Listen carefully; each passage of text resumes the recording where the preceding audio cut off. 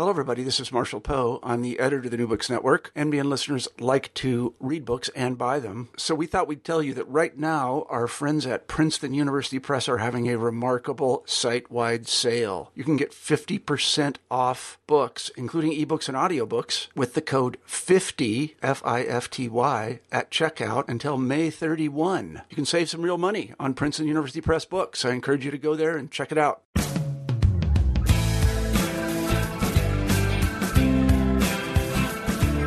Hello, and welcome to New Books in the American West, part of the New Books Network. I'm Stephen Hausman, your host for the channel.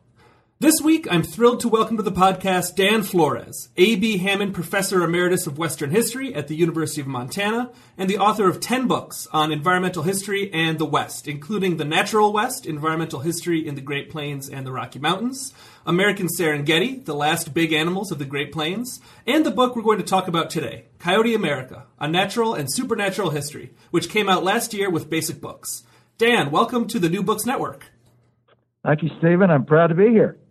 Why don't we start by hearing a little bit about yourself? How did you come to become a historian in the first place? Well, I would have to say that story probably goes back to my growing up years in Louisiana.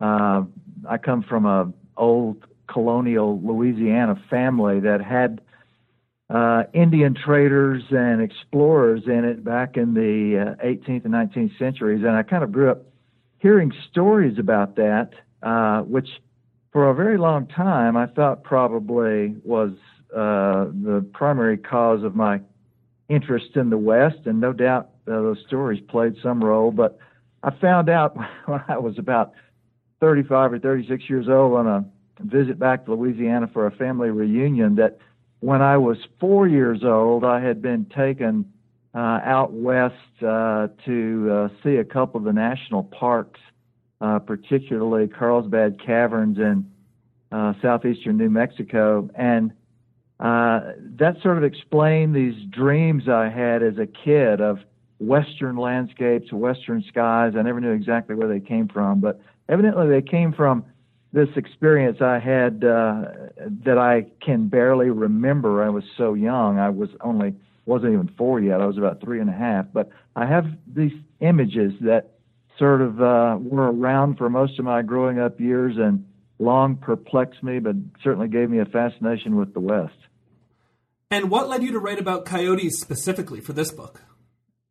You know, the same kind of early growing up experiences play a role, there's no question, in the writing of that book. I mean, my first experience with coyotes goes back to the time I was 12, 13, 14 years old.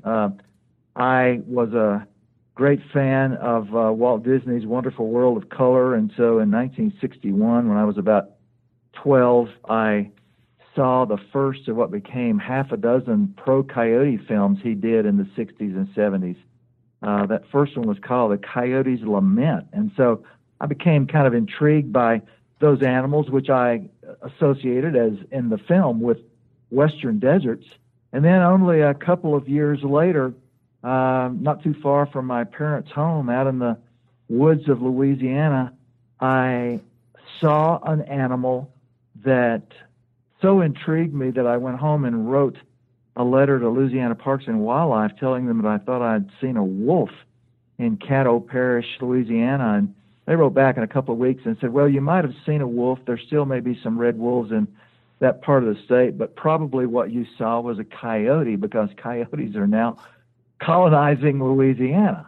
And I thought that was just sort of a marvelous thing to be experiencing, this animal from the West that seemed to be spreading into the bayous and hills of Louisiana. So that kind of gave me a fascination with them, and with sort of the arc of the story of the book, a good bit of which has to do with why coyotes expanded out of the West starting about 100 years ago, and why indeed they have been so remarkably successful when the environmental story of so many other species, so many other elements of the environment seem to be sort of a disaster. I mean, this was a completely counterintuitive story where something, a large mammal that we tried to control and tried, in fact, to exterminate from North America, ended up sort of expanding across the continent and taking over the very ground where we stood. And that was a kind of, as I said, a counterintuitive story that I think appealed to me after writing quite a number of books where the story is not quite as inspiring and delightful as that. In the book, you call coyotes an American avatar. What do you mean by this? Explain that. Yeah, in fact, I even titled one of the chapters American Avatar. I think my initial sort of recognition of the function that coyotes play as an avatar, as a stand-in for humans, and as I describe it in the introduction of the book, I intend avatar to refer to not its Far Eastern religious connotations, but to how we use it in modern computing and gaming, where the avatar is a figure on the screen who stands in for the person at the keyboard. And as I began to look at the coyote story and realize that at various points in time, including probably the most famous example, our oldest literature from North America are the coyote stories from the native people that probably go back 10,000 years, in which the coyote he's this human-animal combination. He stands up on hind legs. He has opposable thumbs, but he has a coyote's head, coyote's ears, a coyote's tail, and he's the primary protagonist in hundreds of these stories, and indeed a kind of a semi-deity. And I realized as I began to read those accounts and those stories from various tribes for one of the chapters in the book, that what coyote really was he was a stand-in for human beings. I mean, we've tended to think of those stories as being trickster stories. And I argue in my first chapter, which is called Old Man America, and it's about these stories, that coyote in them really has been marginalized by referring to him as a trickster, because it's not the trickster part of the story that's important. It's not the trick. It's why the trick works. And the reason the trick works in these stories is because coyote is demonstrating for native people and for all of us now that we have access to these tales, these deep insights, long ago ancient insights into human nature.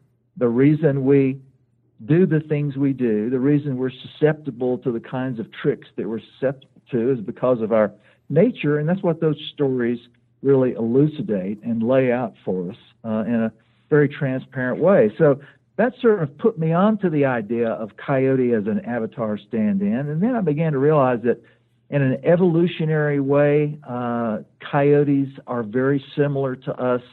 Our successes for both species tend to stem from the same kind of evolutionary adaptations. They're fission fusion animals, as we are, and what that means is that both we and coyotes are mammals that can survive, and it's a fairly rare strategy, that can survive as both members of a group, in the case of coyotes as members of a pack, or as individuals going it alone. And that's been very critical to coyotes' success in America and their spread. It's been critical to our survival across long-term human history. And so I realized that there are these evolutionary similarities. They survive by being intelligent. So do we. So it's cleverness that really kind of is the key element of survivability for both of us. And then finally, I kind of end the book in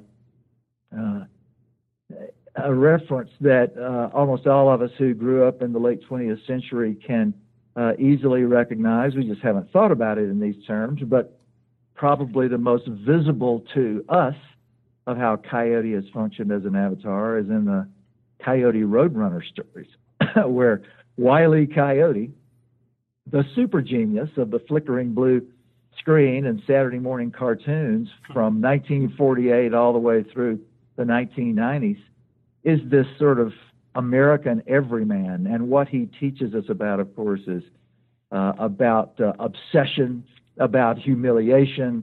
And once he discovers the Acme Corporation, his lessons tend to verge onto how to be a good consumer, or in his case, how not to be a very good consumer, because nothing he buys from Acme ever works. But it's yet another, and there are some other examples too, but that's probably the last one that I grapple with in the book, of how Coyote has functioned as an avatar for us for so long.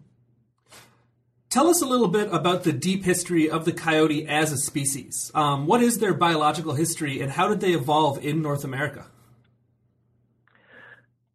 They did evolve in North America, and that's an important element of the story. It explains a lot of things. In fact, in modern-day coyote history, including, for instance, the fact that we have along the eastern seaboard and in eastern Canada today the emergence of a new animal, which some people call a coy wolf, which is a combination of coyote, mostly coyote, 65-70% coyote, but about 15 to 20% remnant eastern species of wolves. And there's a reason that's happening on the East Coast and is not happening in the West, where coyotes and gray wolves in the West never do hybridize. And it has to do with this evolutionary story about the canid family. The canid family evolved in North America 5.3 million years ago. And over the next 2 or 3 million years, many diverse species of canids ended up crossing the land bridges out of North America and continuing their evolution in places like Asia and in Europe. And so all the wild dogs, all the dingoes, all the jackals, all the wolves of the rest of the world all come out of this American family of animals that began leaving the continent and scattering around the rest of the world, as, of course, many other animals have done in the past. But one of the American canids that didn't leave was the coyote. It was a canid that emerged into its present form about 800,000 to 1 million years ago, and had a close relative that left. The golden jackal of northern Africa and southeastern Europe is believed, biologists believe that animal to be a close relative of the coyote that probably only separated from coyotes about 1 million years ago. And the jackals, what became the jackals, then crossed the Bering Land Bridge and ended up in Africa and in southern Europe and sort of the very edges of Europe.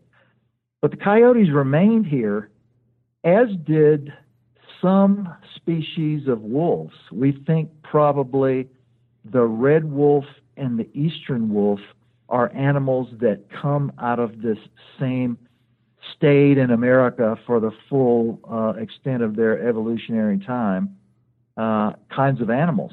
Whereas the gray wolf of the American West comes from a group of wolves that left North America as long ago as 2 million years and only began returning to North America about 25 or 30,000 years ago. So the gray wolves that ended up in the American West, the wolves we're trying to reintroduce into the Rocky Mountains and to the Southwest today, the wolves on the western side of the Great Lakes, those are all animals that had continued to evolve in Europe and Asia and then returned to North America about 25,000 years ago. And that separation between them and the canids of North America produced behavioral differences in them that has made it so far impossible for coyotes and gray wolves to hybridize the way coyotes and red wolves and coyotes and eastern wolves do.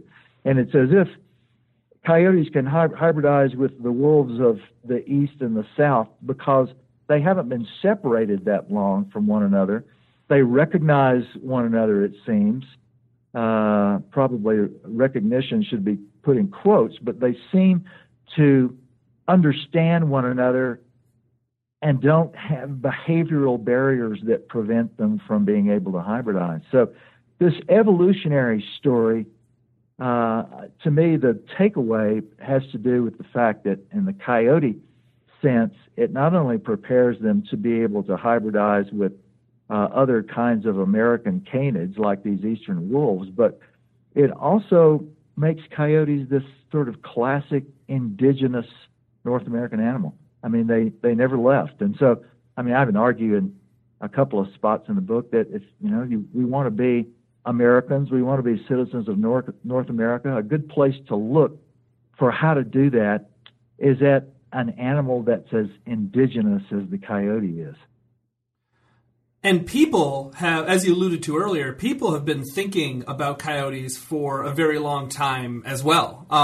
Tell us a little bit more in depth about how various societies and groups of people have thought about the coyote, both as an animal and as a deity, in the thousands of years prior to the arrival of Europeans. I sort of lay out this book in the introduction as a biography of the species.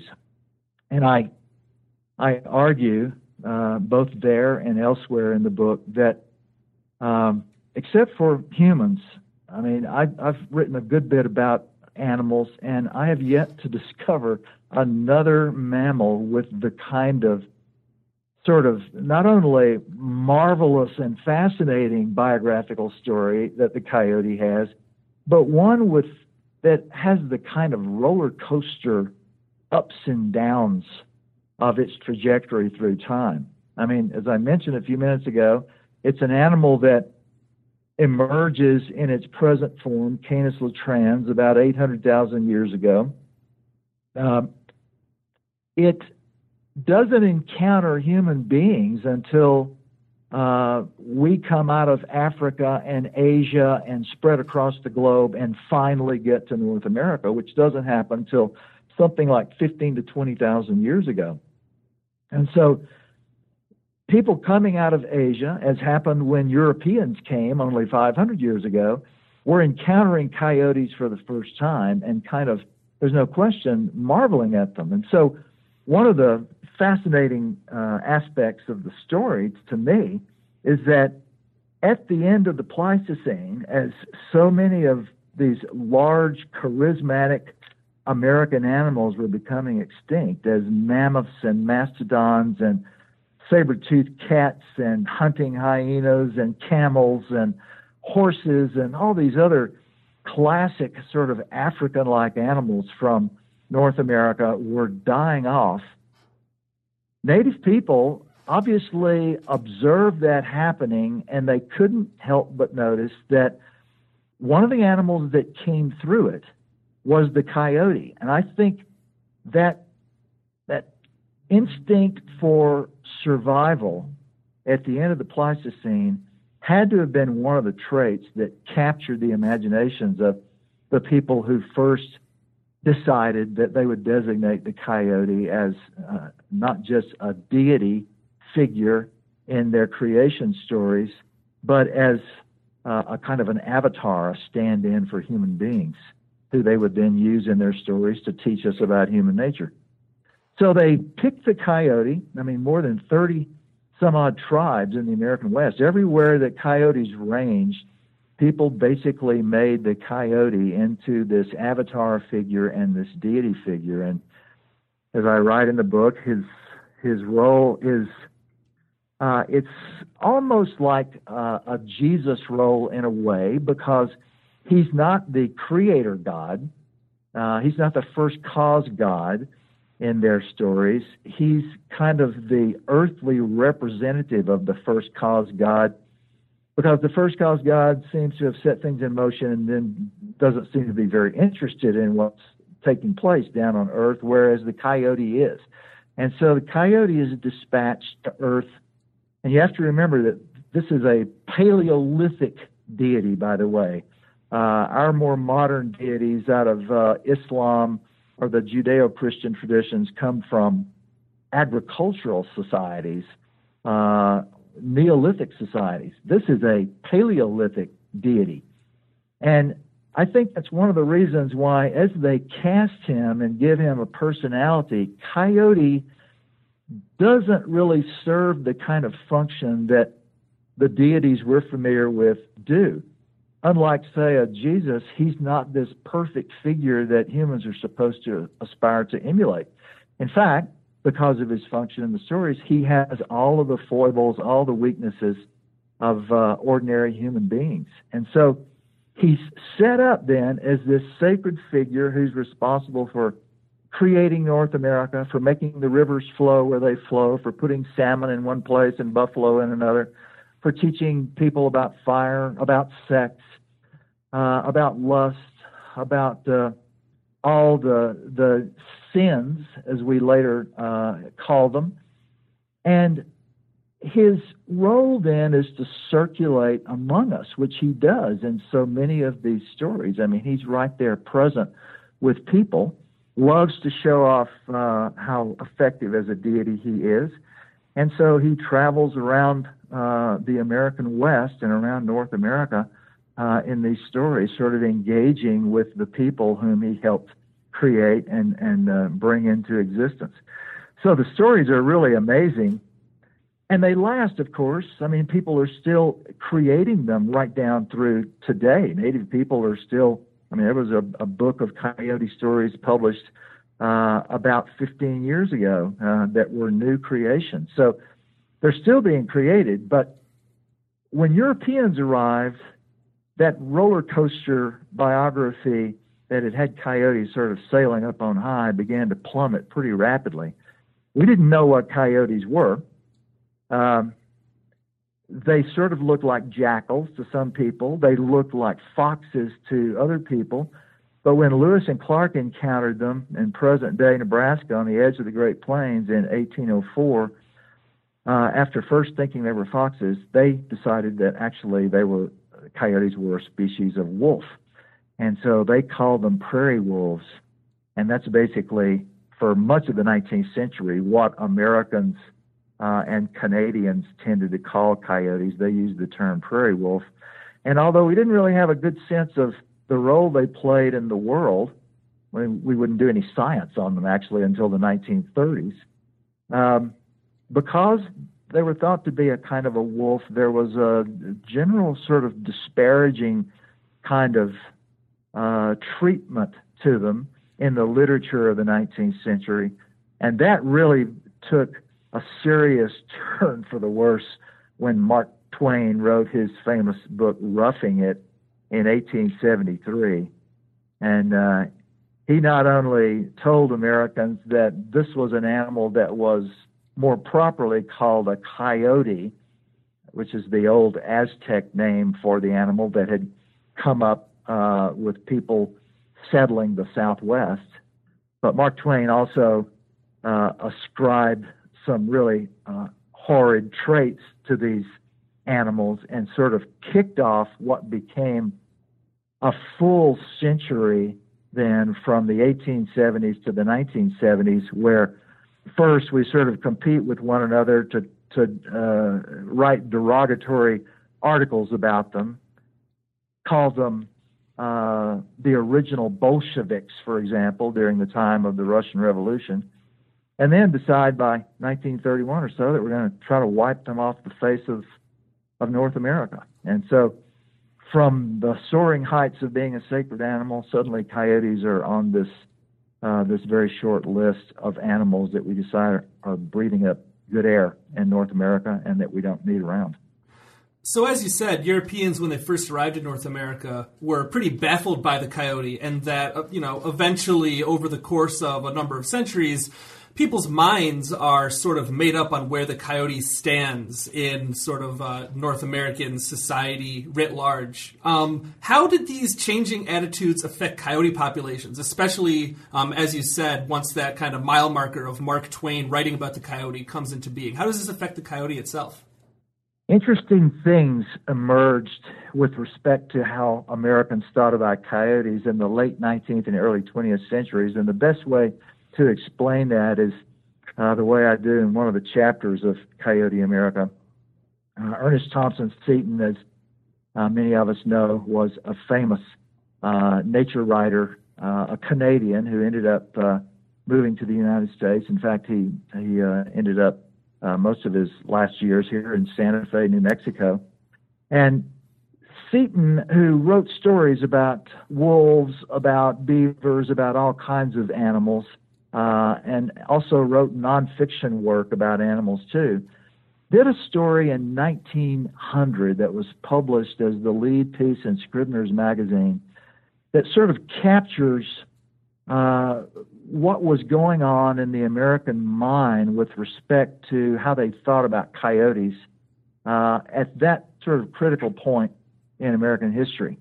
And Seton called this story Tito, the little coyote that learned how.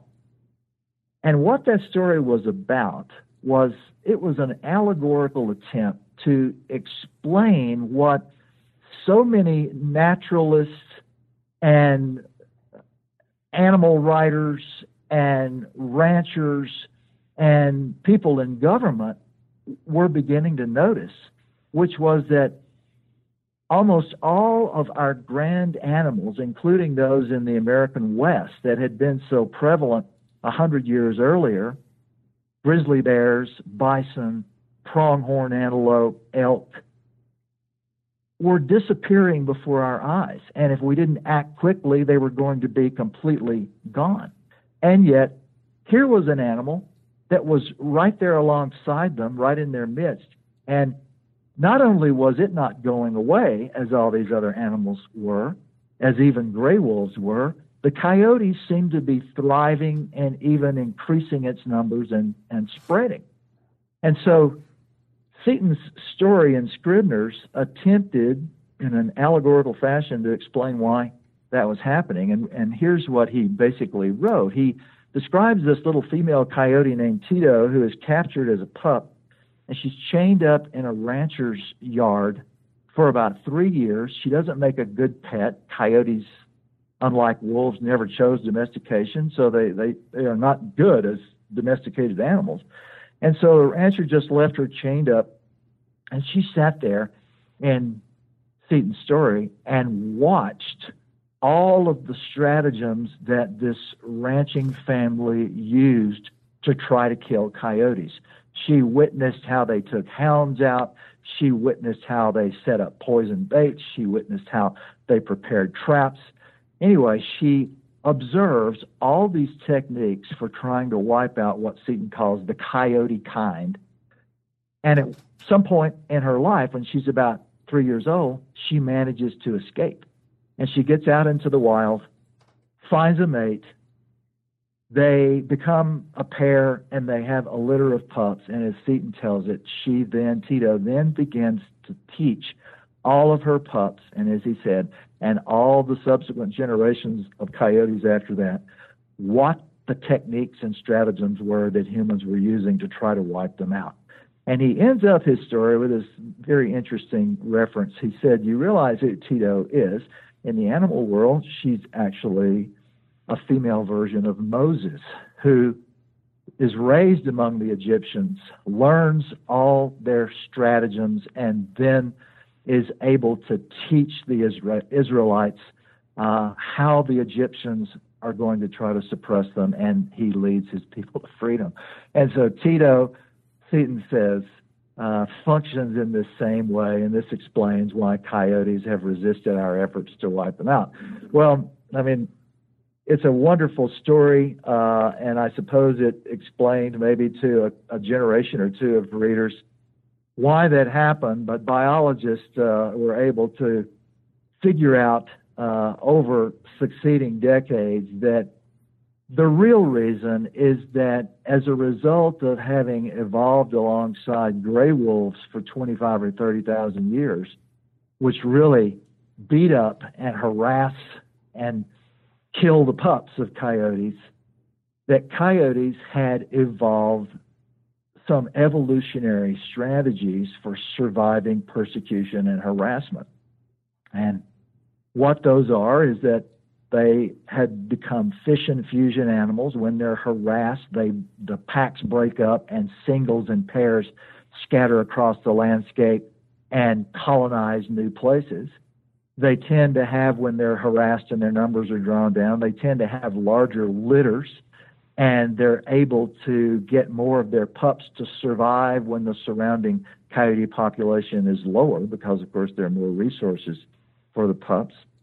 And so they employ these colonization strategies whenever they're harassed by wolves. And when we turn on them as the major persecutors of coyotes, they do exactly the same thing.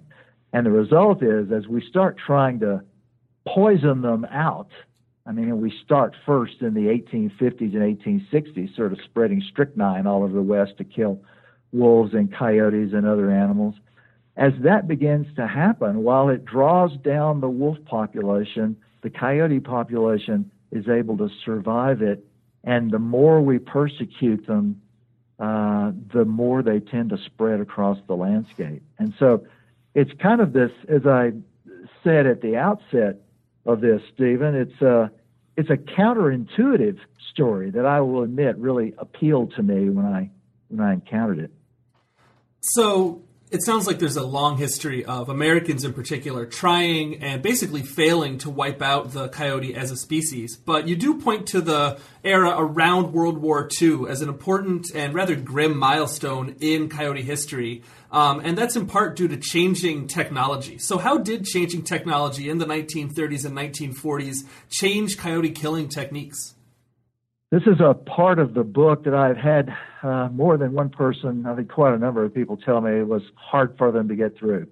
And I mean, I've tried to say, well, it's a story that one has to tell. I mean, because this is the truth. This is what we did. We attempted species genocide for coyotes. After wolves were brought to heel and trapped and poisoned almost to extinction, certainly to extirpation in the lower 48 states, and that happened by the middle of the 1920s, then a government agency, the government agency that had been largely responsible for poisoning wolves into oblivion, it was called the Bureau of Biological Survey, which had presented itself to Congress in the early 20th century as the solution to the predator problem. That was how they kept their funding going. They decided that actually, with wolves gone, it turned out that maybe the worst predator, what they called the arch predator of our time, that became the title of one of my chapters, in fact, was the coyote. That the coyote was the animal that was killing so much domestic stock, that was wiping out all the game animals that people wanted to hunt. And so the Bureau not only turned its focus to coyotes so extensively that by the middle of the 1920s, they were putting out 3.5 million poison baits across the American West to kill them, and they were using strychnine at first. But they managed to persuade Congress in 1931 to pass a bill that would fund the Bureau at $1 million a year for the next 10 years with the express purpose of exterminating coyotes, doing the same thing with coyotes that they had done with wolves. And so the Animal Damage Control Act of 1931 did get passed, and the onslaught began. But the years rolled on. World War II broke out. We're fighting wars overseas, ultimately in Europe and in the Pacific. And the Coyote War goes on at home. In fact, I quote one Biological Survey employee who says in 1945, okay, we've defeated Hitler and Germany. We've defeated the Japanese. Now we've got to turn our attention to the third war, this war against these damn coyotes, and now finally we're going to be able to do it. And what he was referring to is the fact that as a result of all the chemical experimentation during World War II, the agency's labs, which had originally been called, horrifically enough, it sounds like a Dr. Strangelove story, they were called the eradication methods labs. Those labs began working on a series of new poisons that they thought would do the trick, and they created 3 new ones in 1943 through 1946. What they were trying to do was to create poisons that killed coyotes more slowly, because the animals were so smart and strychnine killed them so quickly that coyotes observing one of their pack mates eating a strychnine poison bait and then going into convulsions for it would put together the cause and effect relationship and would avoid strychnine. So the Biological Survey wants to come up with a group of poisons that will kill coyotes over hours or even 2 or 3 days. And they come up with 3. One of them is thallium sulfate, which is a poison that takes about 2 days to kill coyotes. And in fact, it does so in a very horrific way. It causes the pads of their feet to fall off. It causes the hair to fall off their bodies. There are stories of ranchers in the West finding groups of coyotes in the wintertime poisoned by thallium sulfate hiding in their barns, all grouped together, shivering from the cold because they had lost their hair. And in this one particular story, the rancher killed about 6 or 7 of these poisoned animals that were still alive with a pitchfork. The other poison that became the hallmark of this inventive period of World War II was what we call 1080. 1080 is, of course, an infamous poison finally banned for widespread use in 1972, but was used all over the West and across much of the country in the period from 1945 to 1972.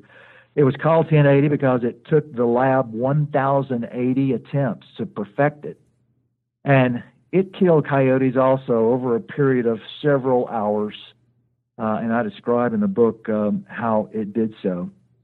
And then a third poison was called sodium cyanide, and that particular poison, which, like 1080, is still with us in limited use, was used in a device called the Humane Coyote Getter.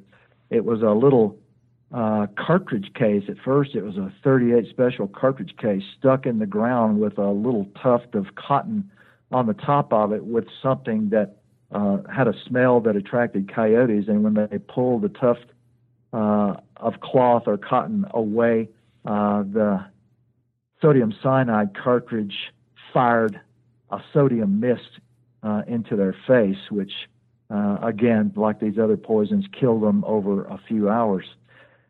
So these 3 poisons employed across the country between 1945 and 1956, the Bureau believed killed about 6.5 million coyotes in the United States.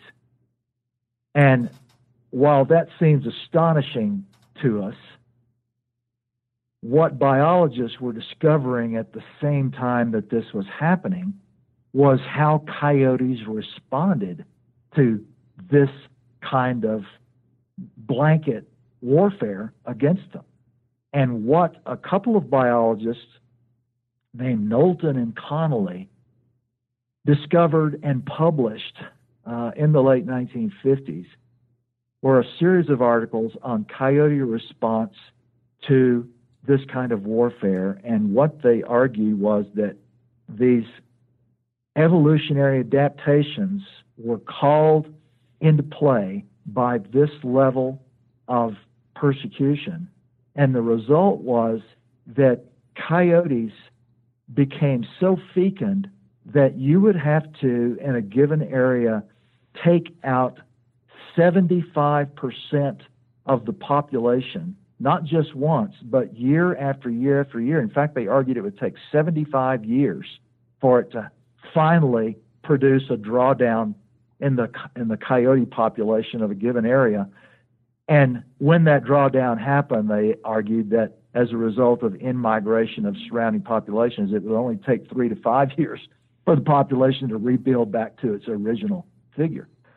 So what the biologists, even in the government and the successors of the Biological Survey, were realizing by the 1950s and 1960s was that all of this effort, in effect, not only didn't wipe coyotes out, it spread them across the landscape. And that was one of the things that was happening in the 50s and 60s as we were becoming aware that coyotes were not only appearing in places like Louisiana, where I was growing up, and eventually in every single state in the East and the South. The only state that doesn't have coyotes today is Hawaii.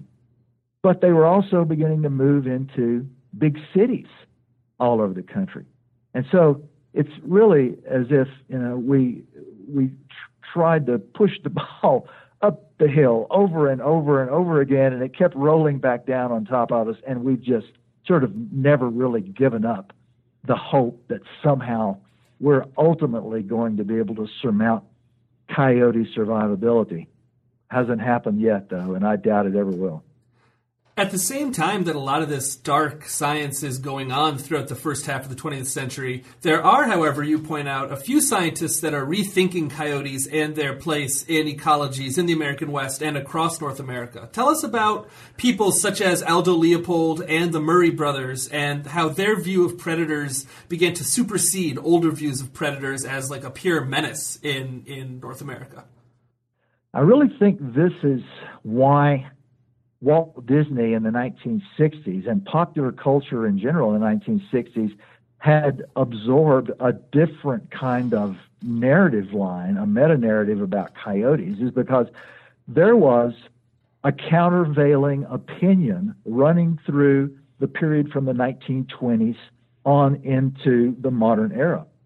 And that countervailing opinion came from American mammalogists, the members of the American Mammalogical Society, who at their annual meetings in as early as 1922, 1923, began to take up the question of the role of predators. I mean, the Ecological Society of America only dated back to the decade before. It was formed in 1914, and one of the things that the founding members of the Ecological Society of America wanted to do was to study this old Western, old Greek idea of what they call the balance of nature.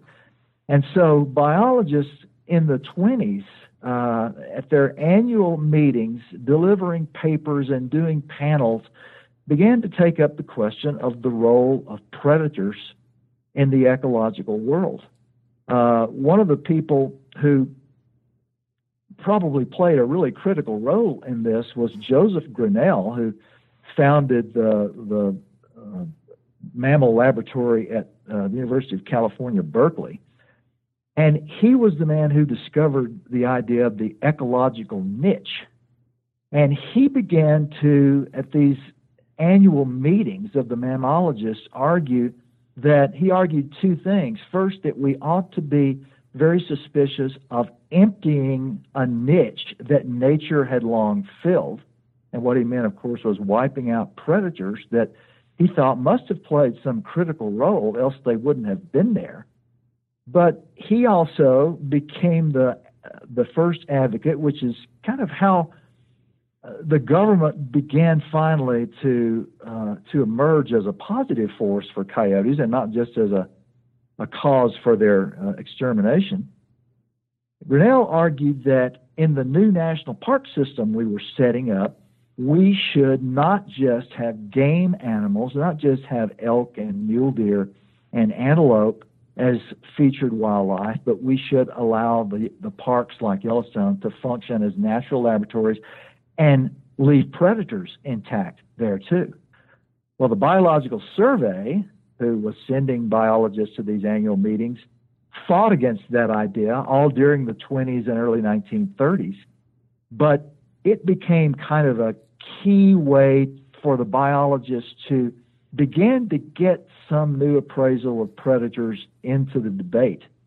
Aldo Leopold is one of the people who, as late as 1918, 1920, is an advocate of wiping out predators so that sport hunters who are going to replace predators in taking or harvesting surplus animals, sport hunters will have more deer and more elk to shoot. And so Leopold is arguing as late as 1918. He published a paper in 1918 about taking out predators. But as he attends these meetings, it's pretty clear he's gradually brought around to some of the arguments that people are debating at these annual conferences. And so by about 1928 or 1930, Leopold has been converted.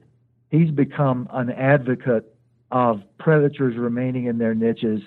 And, of course, one of the ways that you see it is when he publishes his great textbook in the early 1930s, he begins to argue that predators have a role to play. He's going to do so later, of course, in a Sand County Almanac, in that famous essay in that book, Thinking Like a Mountain.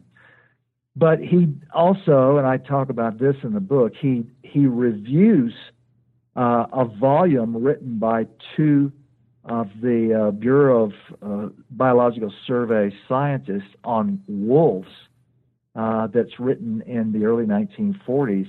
And they're still arguing for, if wolves start coming back, we need to take them out immediately. There's no place for wolves in civilized America because they're going to wipe out all our game animals. And Aldo Leopold wondered in his review how these guys thought that North America had ever functioned before Europeans got here. If it required us to keep wolves from wiping out all these animals, why hadn't wolves wiped out all those animals before Europeans had ever arrived? So by the 1940s, Leopold, who of course becomes the most famous of all these biologists of the period from the 20s through the 50s, has become a convert, and I think he converts a lot of the rest of the world, especially with that widely read book of his, A Sand County Almanac. And the crux of the book is, as you mentioned before, that coyotes are increasingly becoming a common sight in urban areas. And I saw a coyote not far from my own home near downtown Pittsburgh just over the summer, in fact. So I can relate to that myself. You talked a little bit about why coyotes are increasingly opting to live in cities, but tell us also about how people have reacted to having coyotes as new neighbors in urban areas. There's some supposition that the reason we moved into cities 5,000 years ago was to get away from predators. And so the reaction for folks who have gotten to live most of their lives in an urban environment where the wildest thing they see is perhaps a peregrine falcon that's roosting on a downtown building, or pigeons or rats or things like that, or maybe raccoons, their reaction to seeing what in effect is a small wolf trotting down the streets of their suburbs or through their backyards is that it's the end of civilization, that somehow we have let nature conquer us and take over our cities and the very ground we're standing on. So there's been a lot of shock. I think people in the late 20th century haven't expected this. They've heard the stories about wolves and how they nearly disappeared and how we're trying to bring them back with a great deal of effort, and how you can go out to Yellowstone National Park, and if you go to the right valley at daybreak, you can maybe see a wolf trotting through the meadow. But what they don't expect in Philadelphia, Boston, or the boroughs of New York is to see a coyote cavorting out on the grounds of a university campus or lying asleep in their flower bed. So it's kind of been an interesting thing to read about, to observe, to talk to people about, to talk to urban biologists about. It's been going on actually for a very long time, because coyotes are drawn to us. They, I think, probably as a result of the way native people interacted with them for so many thousands of years, they don't seem to have very much of an intrinsic fear of us. It's like they've taken our measure long ago and decided we may be weird, but we're not really anything to be very afraid of.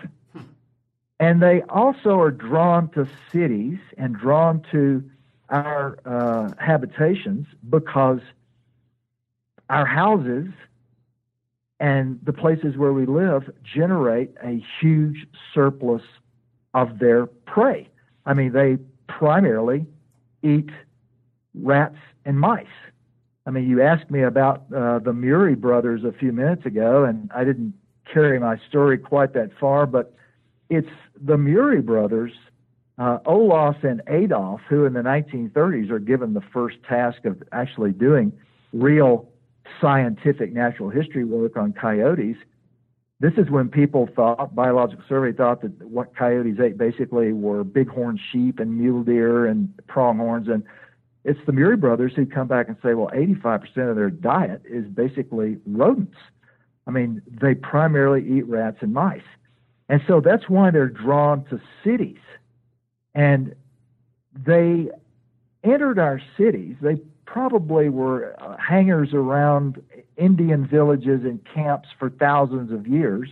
We certainly know they were in suburbs of the Aztec capital in Mexico.